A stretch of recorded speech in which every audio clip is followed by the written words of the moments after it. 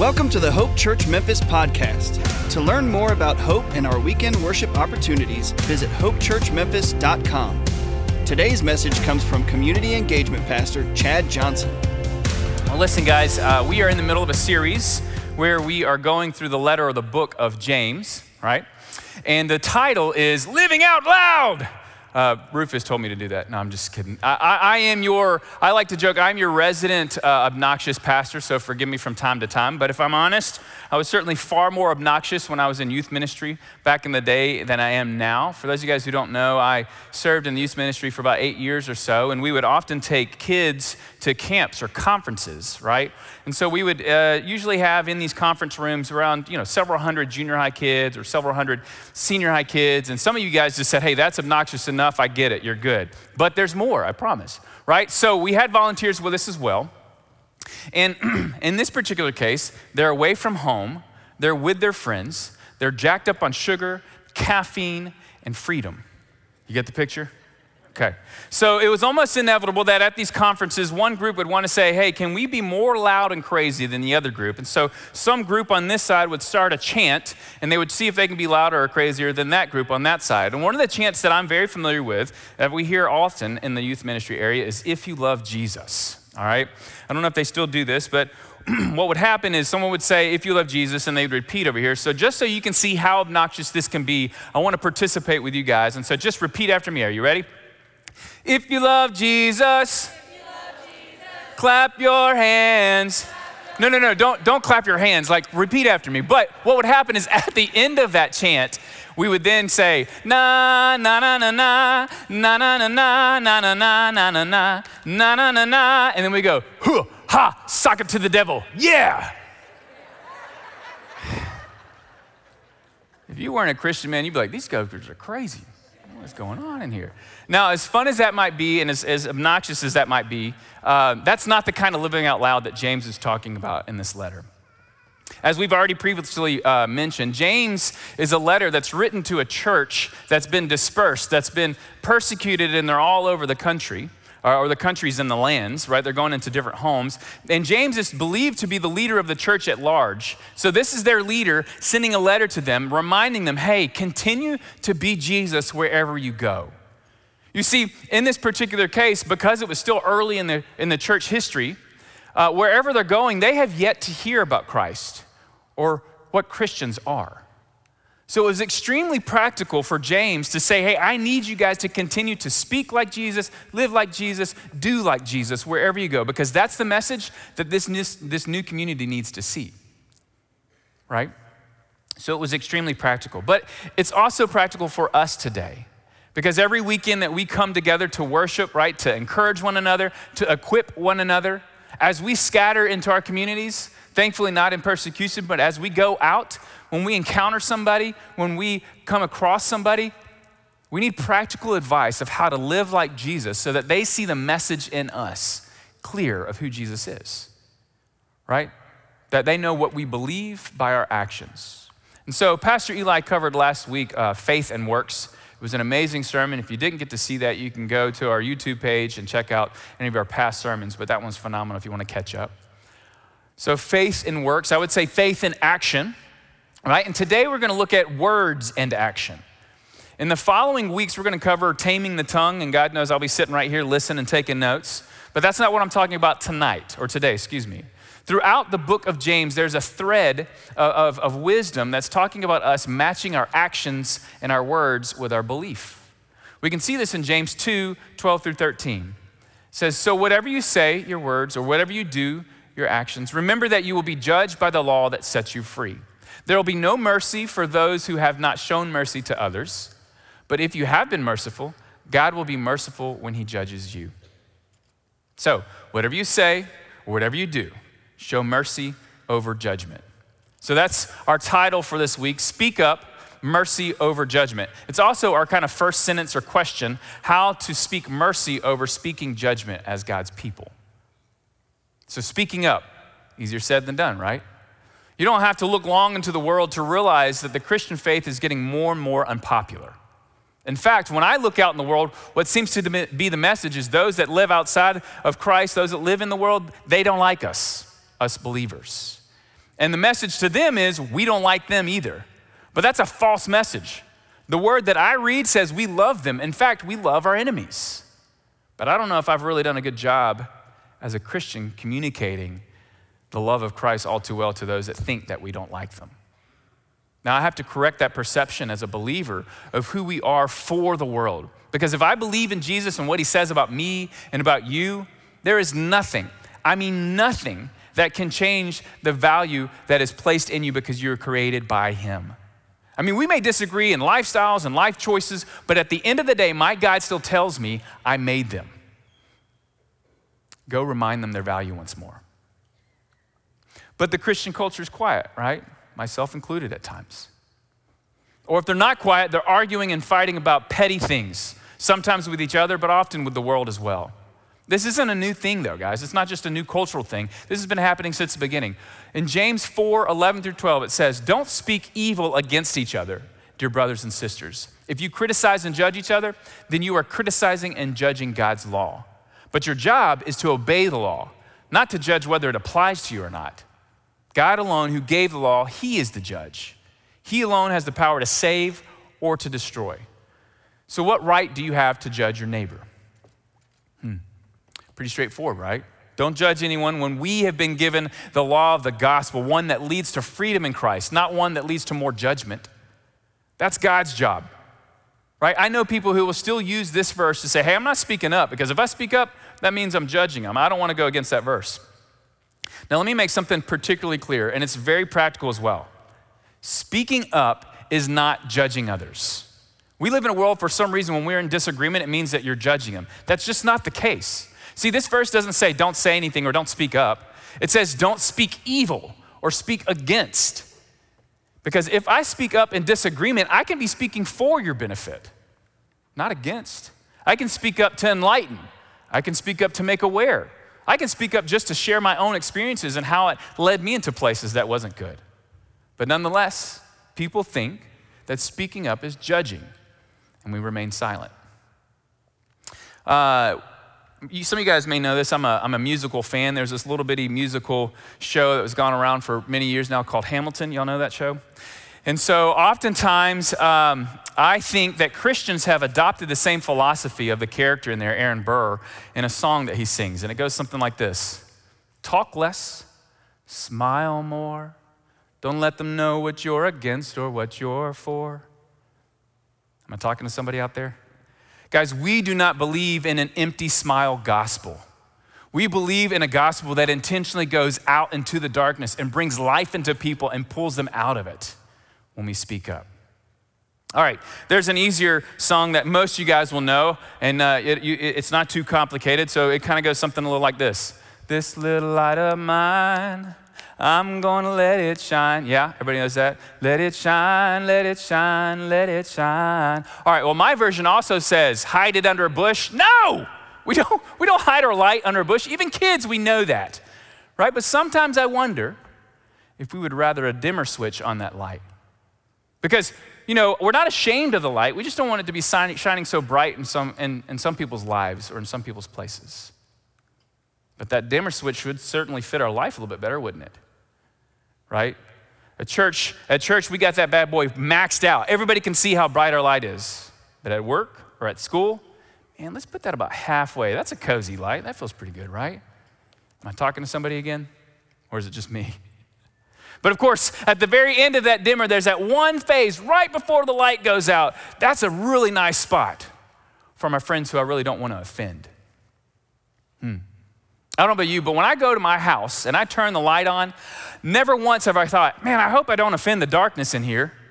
No, I turn the light on to move the darkness out of the way. I turn the light on so I can see what's really there. So when we speak up in the lives of people around us, we get to show them the same thing. Hey, what's really in your life? What's really going on? What could harm us even more than what we already thought? And I'll tell you this, if I go to my house and I turn the light on and there's some hovering ball of darkness just sitting in the room, I'm not like, oh, hey, I hope it didn't offend you. You can stay. No, I'm hightailing out of that house, man. Something creepy's going on. You're freaking out. But here's the thing, guys. Light naturally offends the darkness. We can't control that. In all seriousness, there is no dimmer on the light which Christ gives us. Sin might war within us, but Christ is always in his light, reaching into the darkness of our lives and bringing life out. When we speak up and live out loud, we follow his example and always reaching out into this world. So, what are our challenges of speaking up, right? What are the things that we tell ourselves so we can stay silent? Well, I've got 3 that I'm gonna unpack, and as Pastor Rufus likes to say, I'm gonna go take my seat afterwards. Challenge 1, motivation. What's your motive? Challenge 2, what are you equipped with? Challenge 3, what's your integrity? So let's go to challenge 1. What is your motivation? What's your desire? Read this with me. What causes quarrels and what causes fights among you? Is it not this, that your passions are at war within you? You desire and do not have, so you murder. Or you covet and cannot obtain, so you fight and quarrel. You do not have because you do not ask, and you ask and do not receive because you, ask wrongly to spend it on your passions. It's in James 4, 1-3. You see, the intentions of their hearts wasn't to seek out other person's desires, it was to seek out their own desire. And definitely not the desires of God's righteousness. So this was among Jesus' followers as well. Remember, this is letters to the church. So this is how they were treating each other as brothers and sisters in the faith. And if they did that within the family, how are they going to treat those outside of the family? You see, when we confront others in our disagreement, we need to first consider our motivation or desires, right? If my motivation is to put them in their place, to let them know that I'm right and they're wrong, I might need to hold my tongue first. Right? Nothing I do can argue them into the faith. That's God's job to redeem people. It's my job to speak up and share his love and mercy. Amen? So me being right is not always me being righteous in God's eyes. A simple way to think through this is this. If you're planning on speaking to somebody that you may disagree with, particularly as it's related to faith, ask these 3 questions. Is it good for me? Is it good for them? Does it bring them any closer to Jesus? See, when we ask, is it good for me, we begin to question our own selfish desires. Why do I want to tell them this? Is it because they're bugging me? Is it because I want them to know that I'm right and they're wrong? What's my selfish desire in wanting to speak up? Is it good for them? Do I have their best interests in mind and not my own, not just my own? Or does it move them any closer to Jesus? You see, if I want to tell them something that does not portray his desire for them, maybe it's me talking and not Jesus. So I believe God wants us to speak up in a way that moves people closer to Jesus, not away from him. That's mercy in our words and not judgment. So we respond to this first challenge by bringing peace over quarreling. By asking these questions for perspective, we get to bring peace and not more quarreling. Because with the right perspective, I can get my personal desires and motivations out of the way and be a conduit, an avenue in which God continues to use to speak grace and mercy and compassion into those around me. I want to introduce you to Reggie Howard. He's a Hope friend of ours. And in this clip, he shares a brief part of his story, but I want you to also pay attention to those who spoke up in his life. His mother and her words, and his buddy and his. Watch this. Well, I'm from Memphis. Guy that grew up here, played football, high school ball here in Memphis. Walked on at the University of Memphis. And so that second year I was at Memphis doing my senior year, I started to get a lot of buzz. I remember sitting down with Rip Shear, and he was like, well, man, right now they got you ranked as one of the top 10 corners in the country, and you shouldn't get drafted no lower than the 3rd round. While I was making the tackle, man, I actually broke my neck on that tackle. And I just remember with tears going down my eyes, just praying to God, say, hey man, if you give me another shot at this thing, I'll use football to do something bigger than football. That always stuck to me because that was kind of a key moment for me. Went with the Carolina Panthers as a free agent. Now you talking about a guy that was supposed to be drafted no later than the 3rd round, and now ain't nobody called until the end to bring me in as free agent, where I had to choose where I wanted to go. Being in Carolina, I was frustrated because I wasn't used to not playing. And my mom just kept saying, be patient. Just be patient. God is giving you time to heal properly. And all I could think about was my mind was so focused on getting back the money I lost. That was my drive, right? My drive was to get back what I lost. I won the starting job, played for the Carolina Panthers, and we eventually went on to the Super Bowl. And then I picked off Tom Brady in the Super Bowl, and we almost won that game. To this day, man, I remember having my ring. I threw it in the back of the closet because it just felt so bad because got so close to winning it. Got a big contract to go to Miami. Got to Miami, had the money, had everything I thought I always wanted, and it was the darkest time of my life because I had finally chased the money and finally got to it only to realize it was empty. And so after that first year, man, I was kind of just lost because I didn't want to play football no more. And I felt like all I was doing was playing for the money. And I remember talking to one of my buddies. He was one of my spiritual accountability buddies, and he told me, man, you got to pray. You got to figure out what your purpose in life is. Once I left playing football, man, I just started doing a lot of nonprofit and charitable work in the city of Memphis and started working with this program we was doing, the Phenomenal Four. And we basically had this commitment that every year we would come together to do this big camp and do programs related to doing community service here in the local community in Memphis. I guess this was like the next chapter of me finally starting to figure out my real calling. I'm at a position where in the past, I would have took the money situation because I thought that's what it was all about. But now it's put me in a position where now I can't be corrupted because you can't pull me away from certain things by luring me or trying to throw more money at me. And so I'm just staying focused with the purpose and trying to help impact as many lives as possible. Amen. Amen. Did y'all hear the words of his mother when he was frustrated and down and out? His mother could have said, suck it up, Nancy, you're in the NFL. It's tough now. This is the real world. Work harder. Now, whether or not the mom knew this or not, but she actually paused and she recognized what was better for him and what would move him closer to Christ. Be patient, baby. Maybe God has given you time to heal. Or his buddy, right? He's earned the contract, he's got all this money, but he still feels empty. And his buddy could have said, hey man, you got all this money, go take a trip, go have fun, go blow it on some fun things. It'll make you feel better for a little while. He didn't say that either. No, his buddy recognized Reggie's best interests and what would move him closer to Christ. Hey man, you gotta pray. You gotta find your purpose, man, what God's doing in your life. See, it helped him find a life outside of what he was wrestling with. In fact, it helped him find a life now to speak up wherever he goes in whatever camp and event that he's hosting. Is it good for me? Is it good for them? Does it move them closer to Jesus? Check your desire in the conversations you have so that it brings about Christ in the best light and not and hope for the other person at least. Challenge 2. Are you equipped? I don't know how many times I've had conversations with people and they're like, Chad, I love what you're saying, I get it, but I don't know the Bible like you do. I don't have the confidence to have a conversation about someone's life in Christ. I don't know enough. First off, you don't need to have a degree or any intensive training to share God's love and his truth. I mean, it certainly helps, but you simply just need to start with loving others. Let that love drive you to get to know them and their story and why they are the way they are and what their life is all about. To be clear, I'm not talking just about disagreements we have with Christians. I'm talking about those people far from what we believe in. Those people that don't look anything like us. You see, unconditional, authentic love is a powerful start that pulls others into asking, why do you love this way? That's equally a powerful conversation, and you can share that story. Second, be in God's word as much as possible.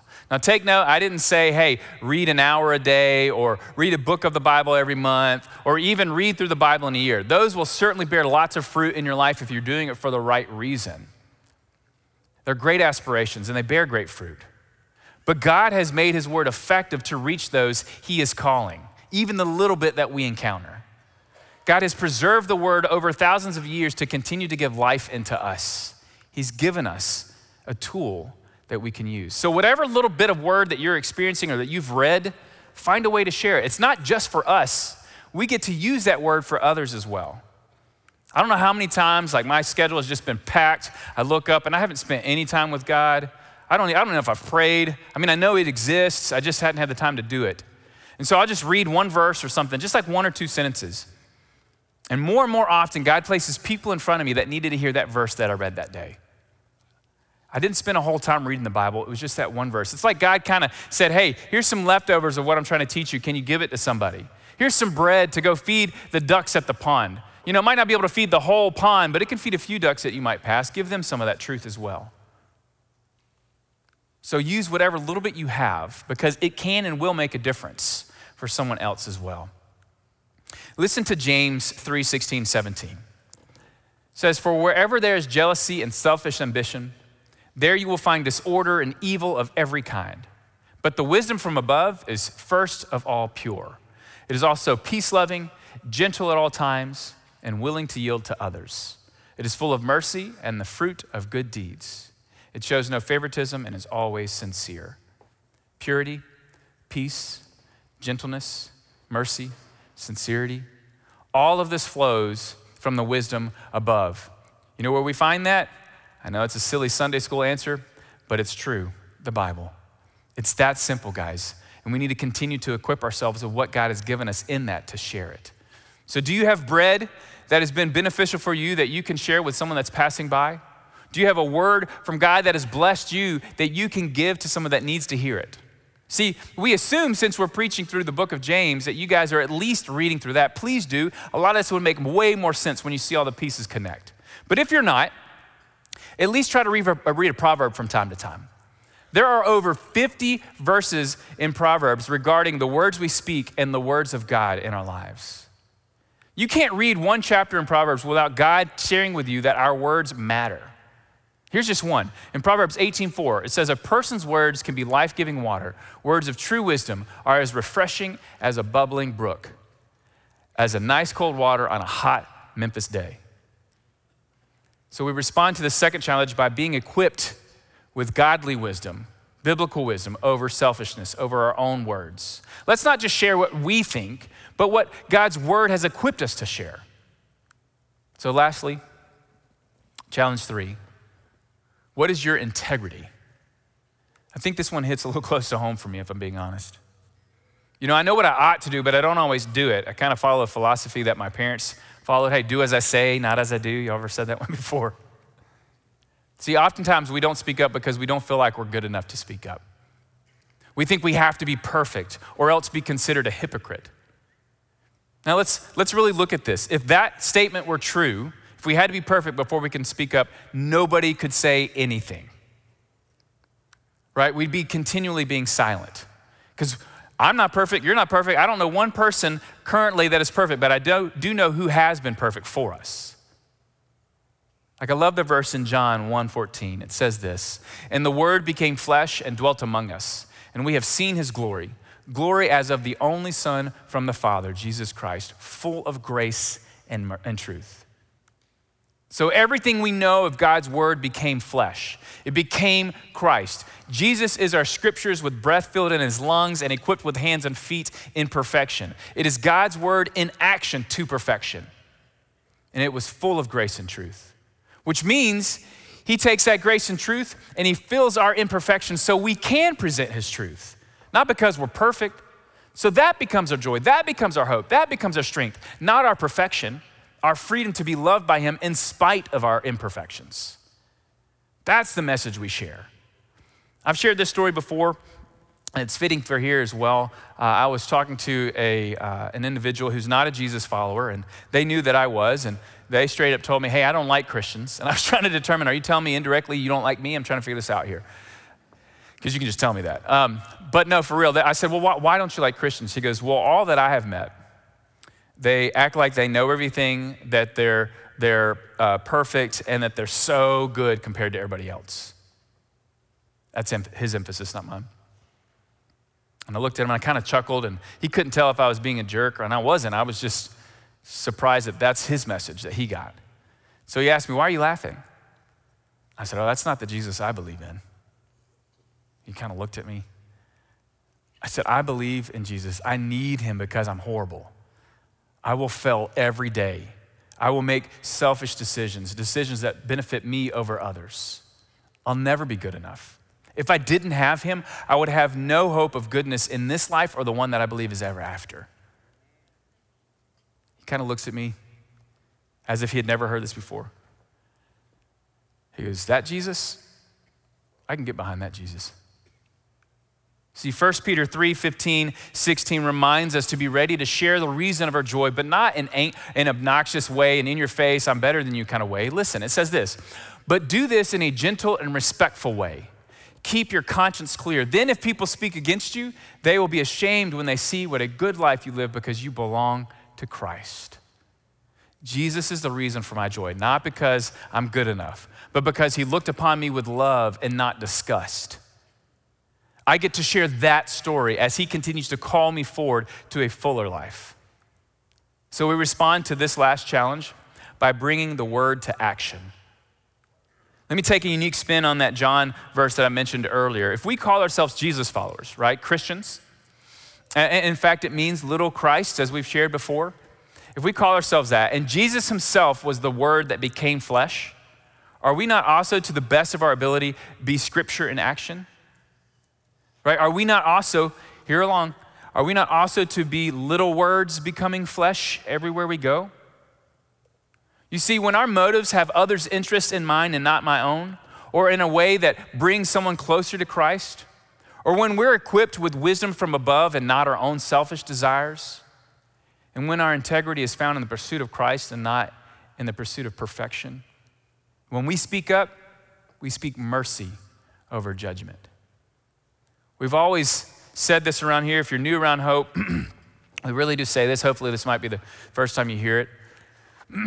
We've always said we don't shoot our wounded around here, right? And sure, we can remind people how broken the world is around here, but listen, it doesn't take a genius to figure out that this world is truly broken. You don't have to look far. I want to imagine they would know that. So we could tell them how broken they are and where it's going to lead them, but wonder if that's not more feeling like we're kicking them while they're down. Because when I'm down and out, I need some good water from my friends, a good word. When I'm down and out, I need a good bread that's from a wisdom above, not the wisdom in this world, not another kick in the side. Then, maybe just then, I'll experience mercy in one's words to see Jesus. Let me finish with this. It's James 5:19 through 20. It says, my dear friends, if you know people who have wandered off from God's truth, don't write them off. Go after them. Get them back, and you will have rescued precious lives from destruction and prevented an epidemic of wandering away from God. You see, people spoke up in our friend Reggie's life, and that changed his life forever. We've all been given a light to speak up in mercy wherever we go. So whose life will see God's mercy and truth in your words this week? Speak up. You could truly change their life forever. Let's pray. Dear God, we come to you in our insecurities and our fears and even in our doubts. But God, may your word remind us that you're not surprised by this. And so may we find hope in you and may we share that message wherever we go. May you give us the words to speak into the friends and the lives that we encounter. May we let our light shine bright wherever we go and not have a dimmer on it. Be with us this week as we scatter into the communities to share that kind of love and mercy. We love you. We praise you. In my prayer. Thanks for listening to the Hope Church Memphis podcast. I'm Daniel Openeisen, Musical Worship Director at Hope. If you were encouraged by today's message, hit subscribe wherever you stream your podcasts. To experience previous messages, videos, and our live worship experience, visit the Hope Church Memphis YouTube channel and follow us on Facebook and Instagram. Again, thanks for listening to the Hope Church Memphis podcast.